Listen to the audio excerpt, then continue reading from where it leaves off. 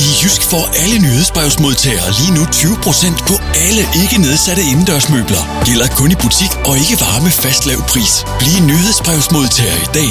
Tilmeld dig på jysk.dk. Jysk, et godt tilbud.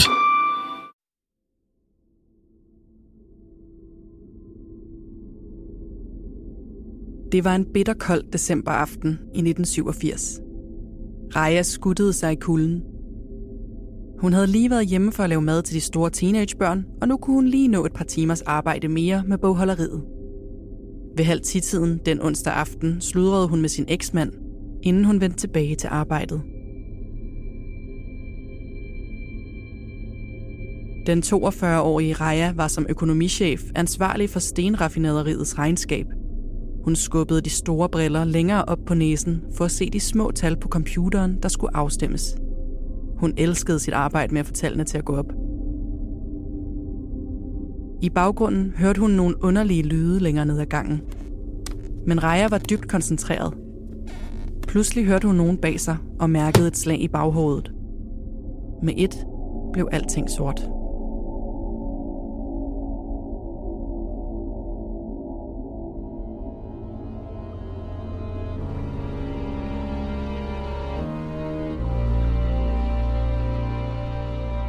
Du lytter til Mord i Nord, en podcastserie om nogle af de mest opsigtsvækkende drabssager fra Norden.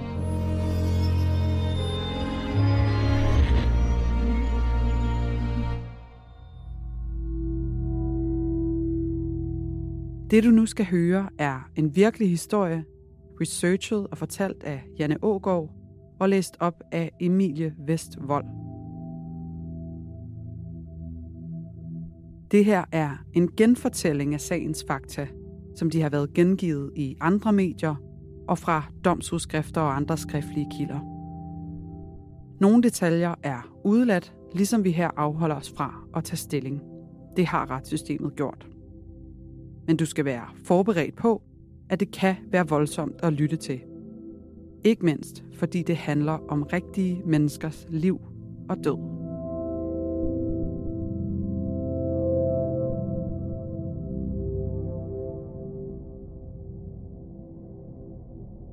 Næste morgen ventede der Rajas kolleger et forfærdeligt syn, da de ankom til administrationsbygningen for den store granit- og stenfabrik. Økonomichefens kontor var rodet, og dets lyse linoleumsgulv var smurt ind i blod, der var koaguleret og nu rødbrunt. Noget forfærdeligt var sket. Der var tydelige slæbespor i blodet, og de fulgte sporene hen ad gangen, hvor en branddør førte ned til kælderen. Blodet kunne ses hele vejen ned ad trappen. For enden af trappeopgangen lå en krop livløs.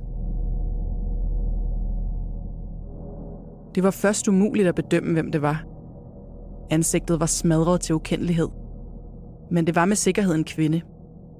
Da kriminalpolitiet ankom få minutter senere, blev hele bygningen spærret af. Virksomheden AW Liljeberg lå i udkanten af den finske hovedstad, omkring 20 km nordvest for centrum i industriområdet Murala, uden for forstaden Espoo. Administrationen havde hovedbygningen, mens arbejdet med at bearbejde sten og granit fandt sted i en fabriksbygning. Med al sandsynlighed var den døde kvinde økonomichef Raja Karina Mukkonen. Hun boede ikke langt fra virksomheden med hendes 2 store teenagebørn. De var selv stået op og gået i skole. Nu måtte kriminalpolitiet finde dem og give dem besked om, at deres mor var blevet dræbt på grusomste vis.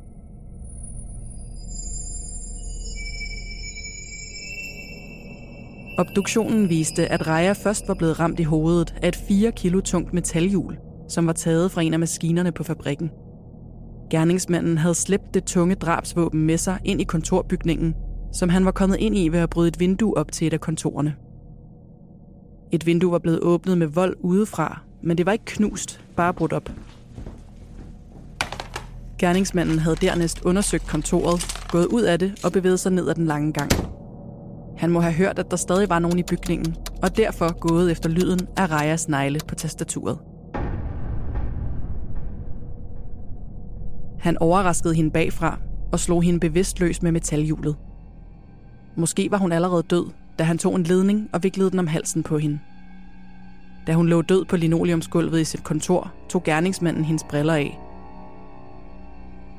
Dernæst stak han hende over 20 gange omkring øjnene med så stor kraft, at blot øjenhulerne var tilbage. Alt tydede på, at han havde brugt en spids genstand, måske en syl, og at han havde medbragt våbnet selv. De bizarre skader omkring øjnene fik politiet til at mistænke en rituel forbrydelse begået af en sindssyg gerningsmand. På gerningsstedet blev der fundet flere blodige fodaftryk, afsat af gerningsmanden, men der var ingen fodspor udenfor i sneen. Så han måtte have vasket sine blodige sko, inden han gik ud. Der blev fundet en smule blod på gerningsstedet, der ikke var offerets. Med al sandsynlighed stammede det fra gerningsmanden, og det blev blodtype bestemt. Men endnu var DNA ikke en del af politiets værktøjskasse. Der manglede en pengekasse med et par tusinde finske mark og nogle checks, men ellers var der ikke stjålet andet. Hvad skulle en indbrudstyv dog finde hos et stenraffinaderi? Der var vidneberetninger om, at en ung, langhåret mand havde siddet og ventet i en rød Ford Escort med motoren tændt uden for virksomheden. Men ingen havde set ham så ud af bilen. Drabet var både uforståeligt, fordi der intet motiv synes at være, og dybt forvirrende, fordi gerningsmanden havde udvist så ekstrem vold. Inden for kriminologien kalder man et sådan drab for overkill. Det ses ofte, når gerningsmand og offer kender hinanden, og psykologerne forklarer overkill med en person, der ønsker hævn og har et ekstremt raseri. Politiet begyndte at gennemsøge alle arkiver for at finde lignende forbrydelser, men der var intet, der bare mindede om det. Den umiddelbare teori var derfor, at Raja måtte kende sin gerningsmand. Hun måtte have hørt vedkommende bryde vinduet op, fordi det skete et par kontorer væk fra hende. Men hun havde hverken ringet til politi eller vagtcentral. Den anden mulighed var, at der var en sindssyg drabsmand på færde. De voldsomme skader omkring øjnene tydede på en form for rituel mishandling. Men efter flere måneders efterforskning og utallige afhøringer, fandt politiet ingen, der kunne tænkes at bære nag eller hade Raja Mukkonen. Hun var blevet skilt et par år tidligere og stod på god fod med sin eksmand.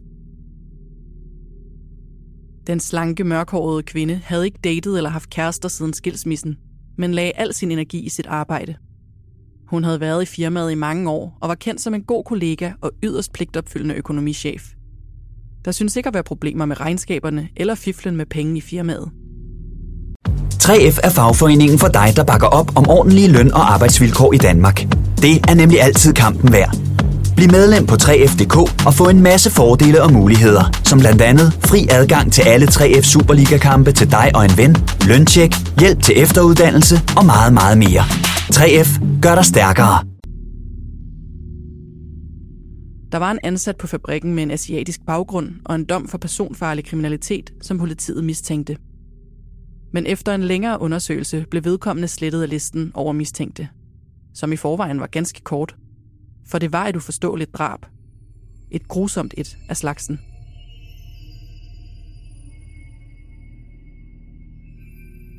På trods af mange henvendelser fra offentligheden med tips, gik sagen efter flere måneder kold. Efterforskerne måtte rette deres opmærksomhed mod andre og mere presserende drabsager. For Rajas familie, især hendes 2 børn, var manglen på fremskridt i efterforskningen fortvivlende. Omverdenen anede ikke, at en fortvivlet mor havde ringet til politiet i Espoo for at angive sin egen søn Hannu kun få dage efter drabet. Moren fortalte, at hendes 21-årige søn havde et voldsomt og voldeligt temperament, og han havde flere gange truet hende med at stikke hendes øjne ud. Efterforskerne havde en kort samtale med den unge mand, men det gav dem ikke anledning til at efterforske ham yderligere. Hvorfor vides ikke.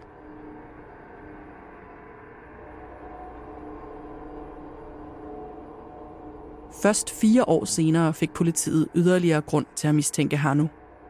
Den nu 25-årige Hannu Rissanen gik ind på den lokale politistation i Espoo i 1991 og tilstod af sig selv, at han havde dræbt Raja. Det var sket under et indbrud på stenraffinaderiet. Økonomichefen havde overrasket ham, og så havde han dræbt hende i ren panik.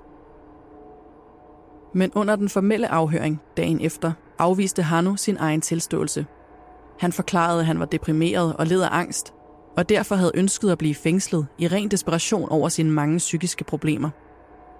Drabet havde han læst om i diverse aviser, og derfor bestemte sig for at gå hen og tilstå på politistationen. Politiet lod ham gå, men nu var navnet Hannu Rissanen for evigt forbundet med drabssagen. Efterforskerne fokuserede dog fortsat på at identificere den røde Ford Escort og den mystiske mand, der var blevet set holdende uden for fabrikken. Hannu holdt sig ikke på måtten, for året efter, i 1992, blev han anholdt for at have begået 2 bankrøverier. Han tilbød de 2 afhørende betjente at tilstå de 2 røverier på stedet, mod at de lod ham slippe for drabet på Raja. Politiet afslog med det samme, og stor var deres undren over en sådan handel.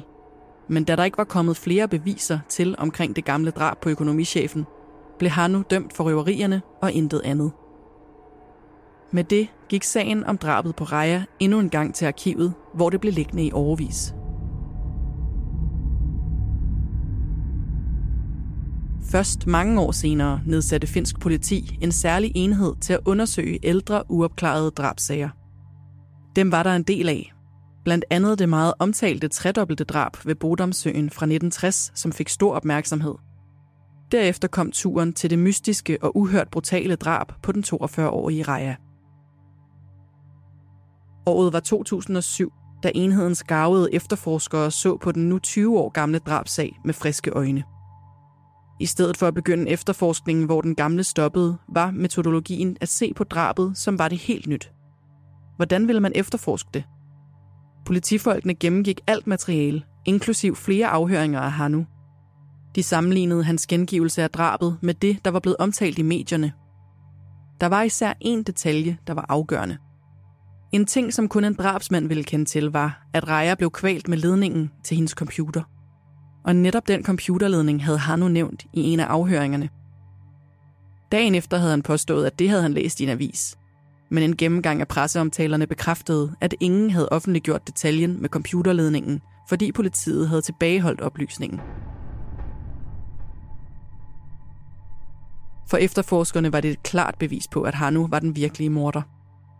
På et tidspunkt havde Hannu også fortalt sin mor om, at drabsofferet dengang havde haft briller på, og at han havde slået offeret med en tung genstand og gjort noget ved hendes øjne.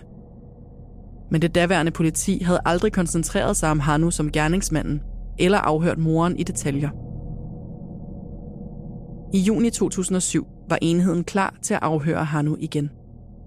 Denne gang havde de forberedt sig i ugevis på at afsløre ham og hans løgne, og Hannu havde en advokat ved sin side under afhøringen. Alt skulle gå rigtigt til. Denne gang ændrede Hannu hurtigt sin gamle forklaring. Hans viden om computerledningen havde han fra en medindsat, som han havde mødt, da han afsonede en tyveridom. Den medindsatte var siden død, og den afdøde var den rigtige gerningsmand til drabet på Raja, påstod han. Men jo mere pres efterforskerne lagde på Hannu, jo mere ændrede hans forklaring sig. Jo, han havde i flere omgange tilstået drabet under flere af sine fængslinger, men han havde blot indrømmet det for at få opmærksomhed og for at please politifolkene. Med afhøringer hver eneste dag slap Hannus tålmodighed hurtigt op, og hans eksplosive temperament steg op til overfladen. På 5. dagen af de timelange afhøringer mistede han pludselig besindelsen, rodede dybt i sin ene lomme og tog en blyant frem, mens han kastede sig mod en af efterforskerne. Hannu forsøgte at bore blyanten ind i ansigtet på politimanden, men han nåede at værge for sig, men blev ramt med knyttede næver i hovedet og faldt sammen. Tililende betjente fik stoppet angrebet og sat håndjern på den rasende Hannu. Politimanden måtte sygemættes, og senere stoppede han helt med at arbejde i politiet. Selv forklarede Hannu, at han var blevet vred, fordi politimanden ikke ønskede at få sandheden, men blot ville anklage ham, der var en uskyldig mand, for en forbrydelse, han ikke havde begået. Men efterforskerne var overbeviste om, at Hannu var drabsmanden, og at det voldsomme angreb under afhøringen viste hans sande natur. De forberedte sagen til anklagemyndigheden i håbet om, at der var beviser nok til en retssag. En uge senere blev Hannu varetægtsfængslet, sigtet for mordet på Raja. I 2008 begyndte sagen ved landsretten i Espoo. Anklagemyndigheden fandt, at politiet havde nok til en tiltale, og Hannu Rissanen stod anklaget for drabet på Raja. Retssagen begyndte den 18. november, og den nu 42-årige Hannu fastholdt, at han var uskyldig. Han angav den afdøde medfange som den sandsynlige gerningsmand, og politiet havde af samme grund gravet hans lig op. Der var fundet DNA på liget af Raja, men det passede ikke på den afdøde, og heller ikke på Hannu. Set fra nævningernes sædepladser så Hannu skræmmende ud. Han havde karseklippet kort hår, rødligt skæg og bar konsekvent solbriller indenfor, så ingen kunne se hans øjne. Den sortklippede og meget tætte mand sad det meste af sagen uden at fortrække så meget som en mine. I stedet for at fokusere på de manglende tekniske spor under retssagen, valgte anklageren en anden strategi. Nemlig at koncentrere sig om alle de gange, Hannu havde tilstået, både helt og delvist, og ikke mindst alle de detaljer, han havde givet, og hans til tider bizarre udsagn. For eksempel havde han under en af de første afhøringer spurgt politifolkene, om det var sandt, at man kunne se drabsmanden indprintet på den dødes nethinde. Politifolkene havde udfrittet ham om, det var derfor, han havde hakket i offerets øjne, men han nægtede at svare. Til en anden medfange havde han sagt, at ingen vil tages på fersk gerning under et indbrud. I alt havde 8 forskellige personer gennem årene hørt Hannu tilstå drabet. Lige så mange gange Hannu tilstod, lige så mange gange trak han tilståelsen tilbage. Men alt andet lige betød tilståelserne, at Hannu var drabsmanden, og at hans samvittighed bød ham at tale, procederede anklageren. Og på trods af de manglende tekniske beviser, troede nævningetinget og dommerne på anklageren, og ikke mindst på Hannus mange tilståelser. Han fik en dom på fængsel i livstid, hvilket er ganske sjældent i den finske retshistorie. For den særlige politienhed for uopklarede sager var dommen en fjer i hatten og bevis på, at det nyttede at tage gamle sager op igen. Efter at have afsonet 13 års fængsel, bad Hannu om at blive benådet og få prøveløsladelse. Selvom han havde haft en problematisk afsoning med flere tilfælde af vold, gav Helsinkis appelret alligevel Hannu prøveløsladelse. I maj 2021 kunne 55-årige Hannu Rissanen forlade fængslet. De kommende 3 år er han på prøve, og så fremt Hannu er indblandet i nogen former for voldelig konflikt, ryger han tilbage i fængslet. Hannu har skiftet navn, og så vidt vides har han ikke været i konflikt med loven siden løsladelsen.